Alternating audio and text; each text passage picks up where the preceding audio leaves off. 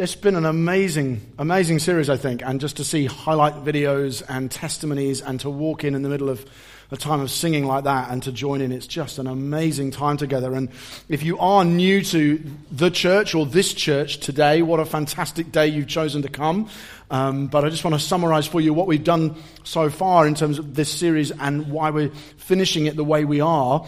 Because we've been doing, this is the 7th week of 7, we've been doing this and looking at God's heart for diversity and the fact that that's not a modern fad, something that we're into because we live here, but it's something that God has always been into thousands of years before we were. And we've talked about our history as a church and the history of the church across time from Abraham onwards. And we've looked at first century stories of diversity in the book of Acts and 21st century stories of diversity in London. And we've talked about issues like trust and reconciliation and acceptance and integration. And we've eaten together and prayed together and got in groups together and gone through biblical devotionals together. And it's been a wonderful series that I trust has helped you as much as it's helped me. But my message this morning is we have only just started. This is just the beginning. This is a step as part of God's global plan for diversity that is way greater than ours. And actually, God's heart for diversity includes a diverse church that's thriving and growing in South London, but is far larger than it. His vision for diversity is just bigger than ours. It's bigger than mine. It's bigger than yours. Because it's beautiful to have a church that reflects some of the range and diversity of the area we're in. It's beautiful, and it will become more beautiful as we increasingly learn how to see the diversity of the church expressed in our relationship and in our leadership and in our worship and so on. That's the church is beautiful and will become more so. But God's passion for diversity is way bigger than this church. It's way bigger than what we are doing here. His passion for diversity goes well beyond a large multi-ethnic church in South London. And I say that for two main reasons, although there might be others. One of them is that for a lot of people in London, the thing that makes them feel like they wouldn't be invited to God's table is not race or ethnicity. It's something else. So for a lot of people who live around here, they might not be thinking, I'm not invited to God's table because I'm black or I'm white. They might be thinking, I'm not invited to God's table because of my education or because of my sexuality. I'm not welcome at God's table because I'm gay or because I'm a Muslim or because I'm blind or because it could be any number of things. I'm working class or I'm autistic or I'm single or I'm old or something that makes me feel like I wouldn't be welcome. So actually, it's not simply a question of the culture. Well, most of our focus in this series has, of course, been on the ethnic dimension, but that just simply serves as a lens through which to look at material that for many people might include other things as well. So that's one sense in which God's vision for diversity is bigger. But there's another sense, and that sense is the one we're going to focus on this morning. There is another sense in which God's passion for diversity is bigger and richer and deeper than ours. And we're going to see it from Revelation chapter 7. Revelation 7. So if you have a Bible and can turn there, we're going to be in Revelation 7 a bit. But while you're turning there, I need to issue a warning to you, particularly if you're new to church or new to Christianity or to the Bible. This is a very weird text to modern ears. In the ancient world, this was actually a kind of writing they used. It's called apocalyptic. And it's a style of literature that they were familiar with, but the chances are we aren't. So when we read it, we will think, this guy sounds like he's high. It's a very, very strange, to us, it's very strange. So I'll try and explain what's going on, but it will feel a little odd if you're new to the Bible or new to Christianity. So this is what John, the Apostle John, who was in many ways Jesus' closest friend as an old man, is having a vision on a Turkish island or Greek island. And he's seeing something that will spook us, but will also challenge us to see how God's heart for diversity is bigger than ours. Revelation 7, verse 1. After this, I saw 4 angels standing at the 4 corners of the earth, holding back the 4 winds of the earth, that no wind might blow on earth or sea or against any tree. Then I saw another angel ascending from the rising of the sun with the seal of the living God, and the seal, I know I said things are weird, but that means like a stamp, not like just to clarify, because I said it was weird and trippy. You might have thought that he was like waving around an aquatic mammal, and don't worry, that's not what's happening. A seal, like a stamp.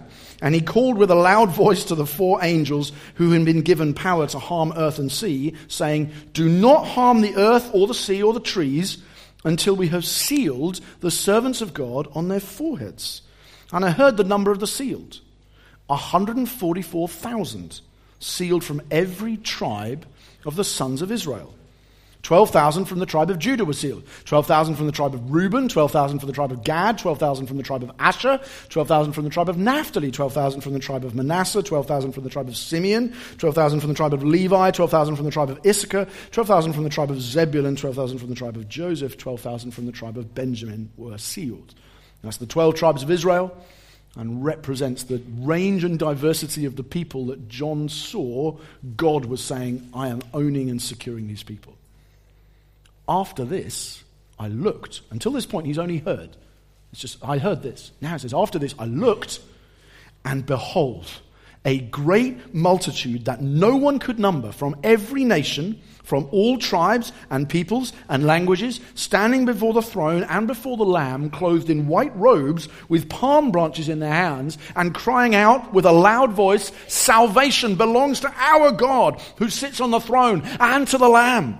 And all the angels were standing round the throne and round the elders and the 4 living creatures, and they fell on their faces before the throne and worshipped God, saying, "Amen. Blessing and glory and wisdom and thanksgiving and honor and power and might be to our God forever and ever. Amen." Then one of the elders addressed me, saying, "Who are these, clothed in white robes, and from where have they come?" I said to him, "Sir, you know."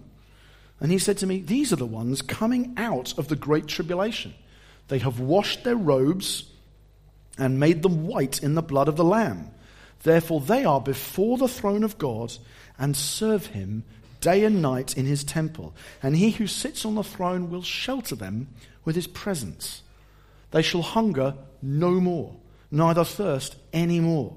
The sun shall not strike them, nor any scorching heat. For the Lamb in the midst of the throne will be their shepherd. And he will guide them to springs of living water. And God will wipe away every tear from their eyes." Now, this passage makes some people very excited and some people very confused, so it's worth just explaining what is going on here.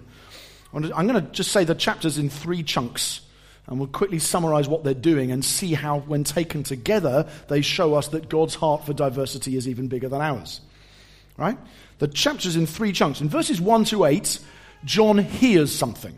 He hears a string of announcements coming, a loud voice saying, and here are all these people who are being sealed. And then he lists 12,000 from each of these 12 tribes, making 144,000. That's chunk 1.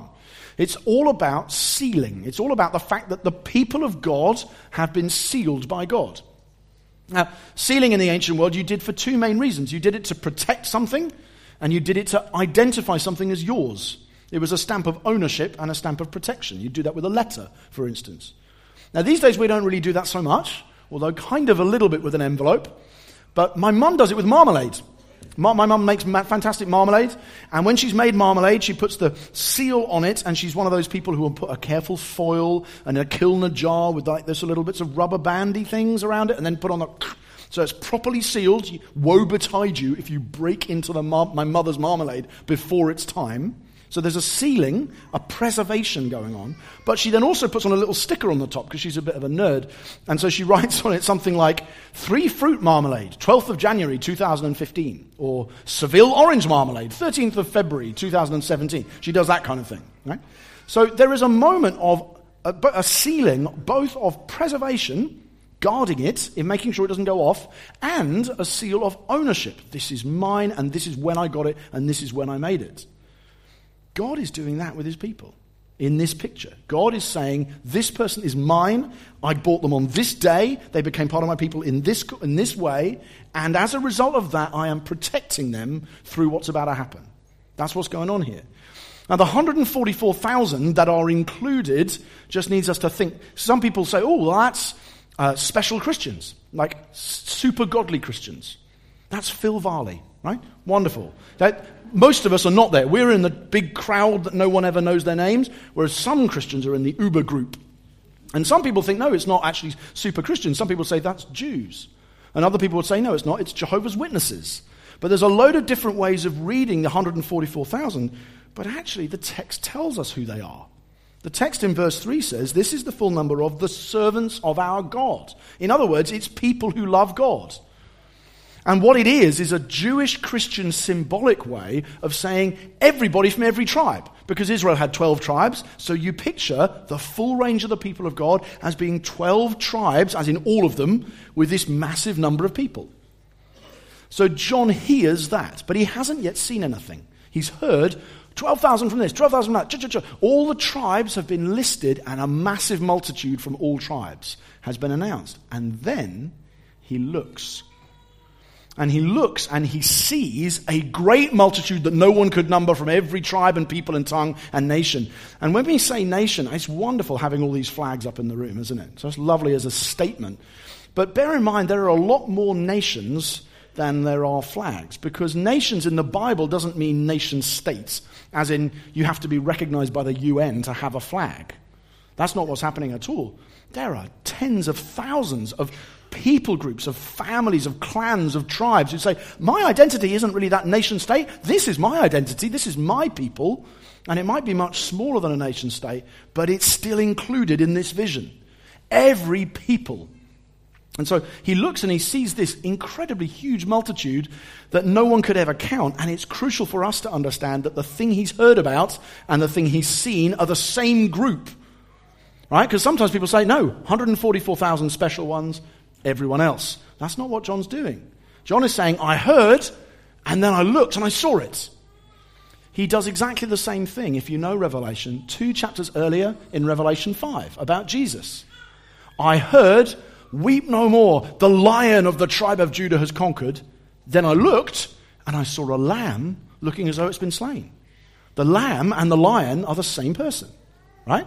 And the same's happening here. I heard, wow, there's 12,000 from every one of these tribes, making 144,000. And then I looked, and I saw it was from every tribe. It wasn't just the Jews. It wasn't just people who have been reached at this point in the story. It was every nation on earth, every family and tribe and clan, all there, worshipping Jesus and saying, he's our God. Not just their God, ours.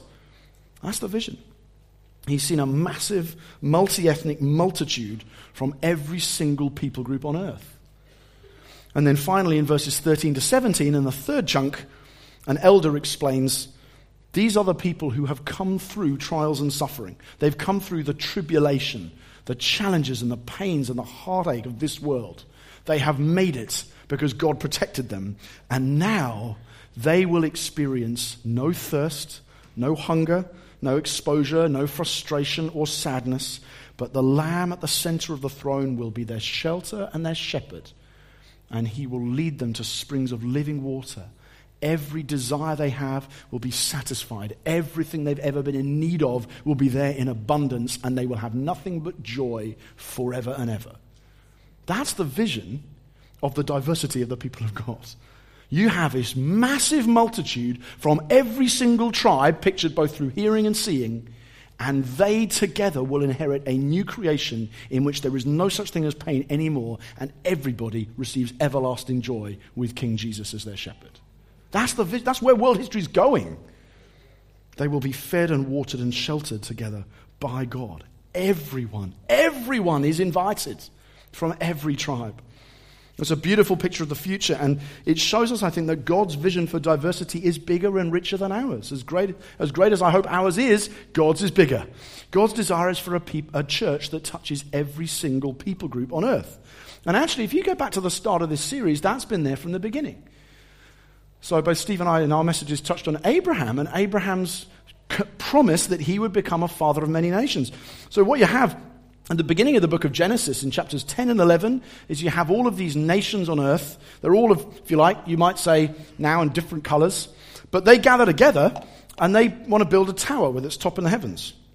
And they get together and feel very pleased with themselves and say, we are going to be this one great people who are going to make a city so we don't get scattered, and we're going to make a tower so that we can get a name for ourselves with its top in the heavens, and look how mighty and powerful and impressive we are. Mwahaha. And God says, I'm angry with that because you are not scattering like I told you to, and you're being self-important about your name. So he scatters them all over the world. And he says, you guys are not going to have that. The unity you seek is for your glory, not anyone else's. So he scatters them. But then, immediately afterwards, in Genesis chapter 12, he speaks to Abraham, and he says, you're an ordinary guy, but I have chosen you, and in you, inside you, all the nations will come together and get blessed. That's the promise he makes to Abraham. And then he starts, as the rest of the scriptural story unfolds, he begins to pull some of these nations together, often in ones and twos. So he picks up individuals, and we saw this when we went through some of you may remember me throwing a tube of Smarties around, because there were all sorts of people from all sorts of different nations and people groups who end up being included, and they get gathered together one at a time. But then as the book of Acts begins, you find them all being brought together, not just to be near each other, but to be within Abraham's family. So Abraham's descendant is Jesus. And he is the one in whom all of the other nations are going to find blessing. And actually, that's really what the book of Acts is. As we've walked through it in this series, we've seen all kinds of examples. So Steve was preaching on Acts 8, where we find a Samaritan village and an Ethiopian eunuch coming to meet Jesus and becoming part of Abraham's family. And then I spent some time, I was looking at some North African and Asian people who'd been brought into the people of God as part of a leadership in a city called Antioch in Syria. And then Hilary and Roberta were speaking, and they were talking about a Gentile Roman centurion, and he got added into the people of God. And then Joel Edwards was with us, and he was talking about a persecutor of the church whose name was Saul, and he was added into the people of God. And then we saw with Owen and Phil, we saw people from what's now Turkey and Ephesus and Galatia, and they were added into the people of God. And so, not only are these people groups standing near each other, but they've actually started to become one. A multicolored one, yes, but they've become one. But the thing is, as Acts finishes, there are a few left. In fact, there's many thousands left. And the story of Acts doesn't actually have a proper conclusion. It doesn't finish with, and then the gospel reached the ends of the world, the end. Whee! You have to wait to Revelation for that. In Acts, it kind of ends in the middle of the story. And the mission of the church continues until all of those nations come in. And so you find as the book of Acts is concluding, Paul is still eager to get on to Spain. And we find out then, of course, yes, Spain does get reached. And then you find people start going on to Persia. And then they go on to France, and they go to India, and Britain, and Sudan, and China, and Ghana, and Japan, and Brazil, and Samoa, and they keep going, and all of those colors come together into one united people of God, and one day the reach of the gospel and the diversity of the people of God, the number of colors in this, will be so great that it will literally be impossible to imagine. So even if you're John, and you can see it, you just have to admit, I saw a crowd, and I have no idea how many people were there, but it was so diverse and so multicolored that I couldn't even mention it. That's where history's going. That's the vision of diversity that God has of all of those nations worshipping God and the Lamb. And that is why I think a diverse church here in London is glorious and wonderful, but ultimately it's too small as a full representation of the diversity of the heart of God. There are around 13,000 people groups on planet Earth. People groups being a group of people whose language or culture means that they would effectively need, if you're going to speak the gospel to them, you'd need to translate either your language or your culture or both in order to do that.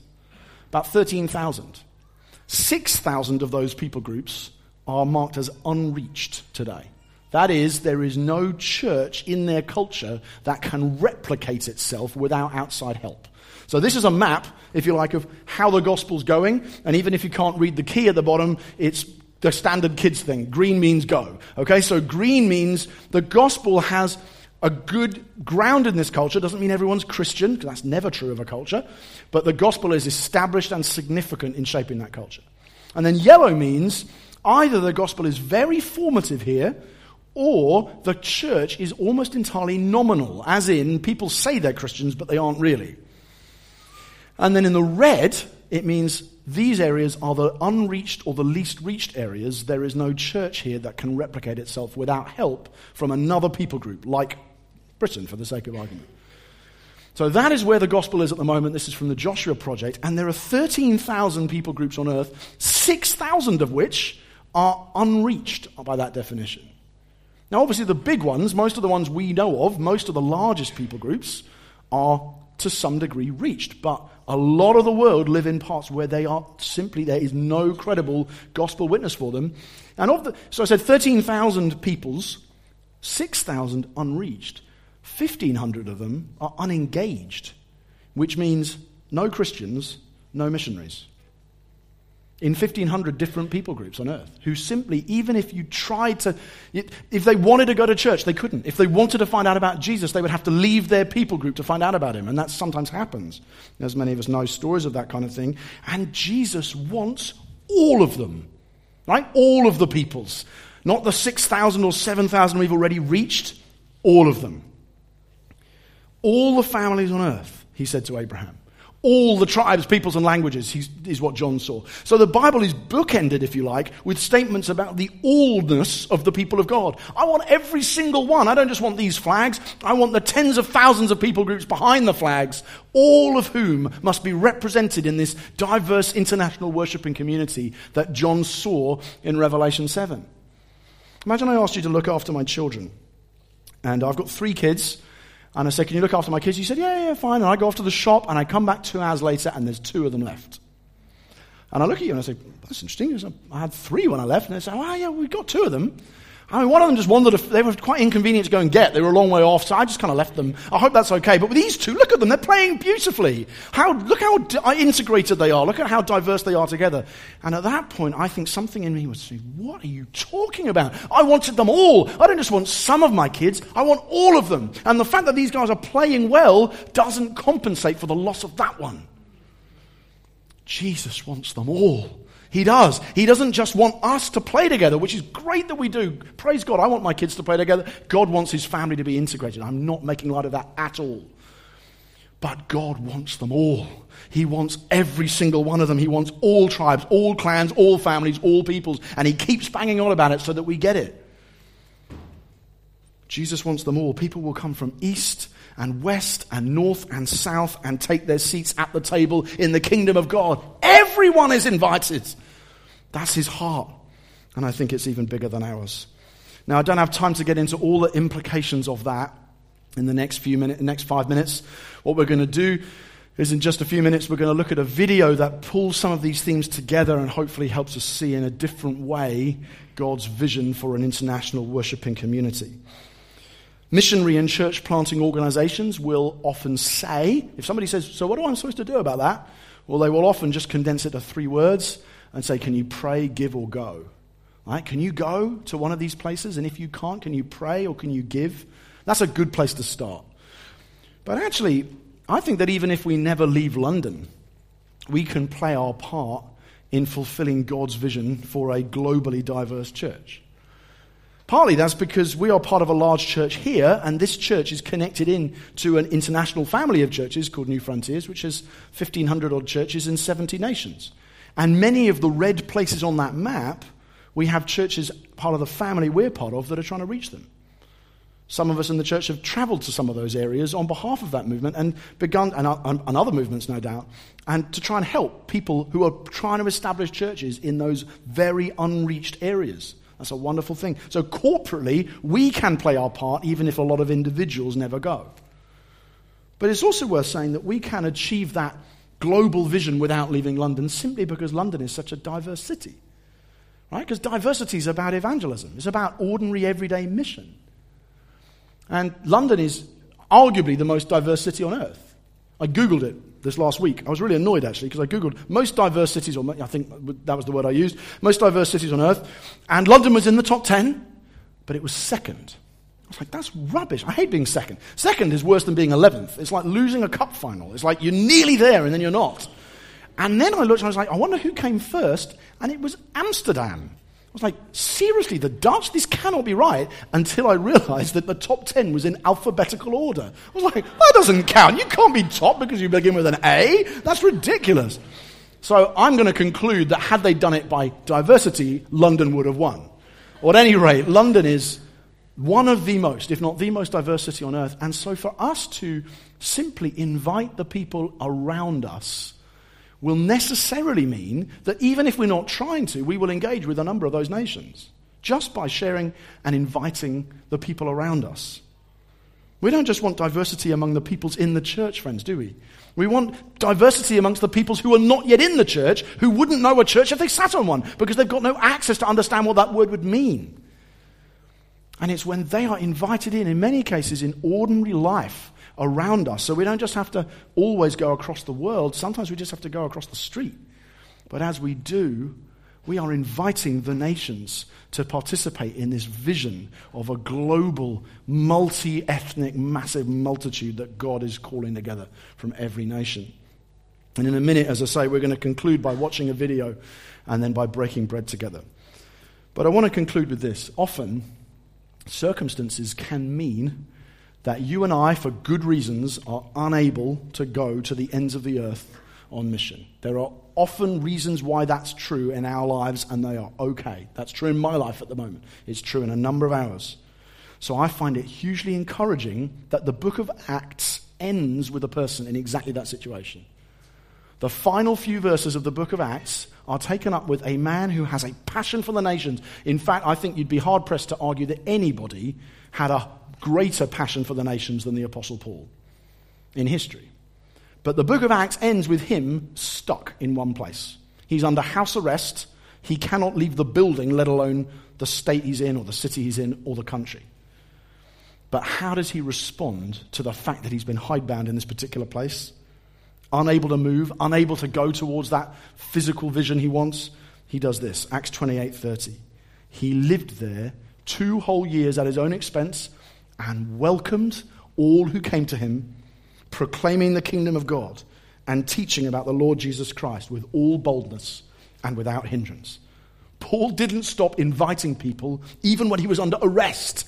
You imagine what a nightmare this guy must have been for people who didn't want the gospel to spread. He didn't care where he was. He would say, I may not be able to go, but I will invite and preach and teach about Jesus. Why? Because he had been captivated by the vision that God gave to Abraham, all nations on earth will be blessed through you, and captivated by the vision that John saw, all tribes, all peoples, all languages worshipping the Lamb and never experiencing suffering ever again. And he lived bookended by that vision and challenged to reach for it even when he couldn't physically leave the house because he was ruined for anything less. Everyone, north, south, east, west, all nations, all tribes, peoples, everyone is invited. Amen? We're going to watch this video, which I hope will help bring some of those things together, and then we're going to break bread.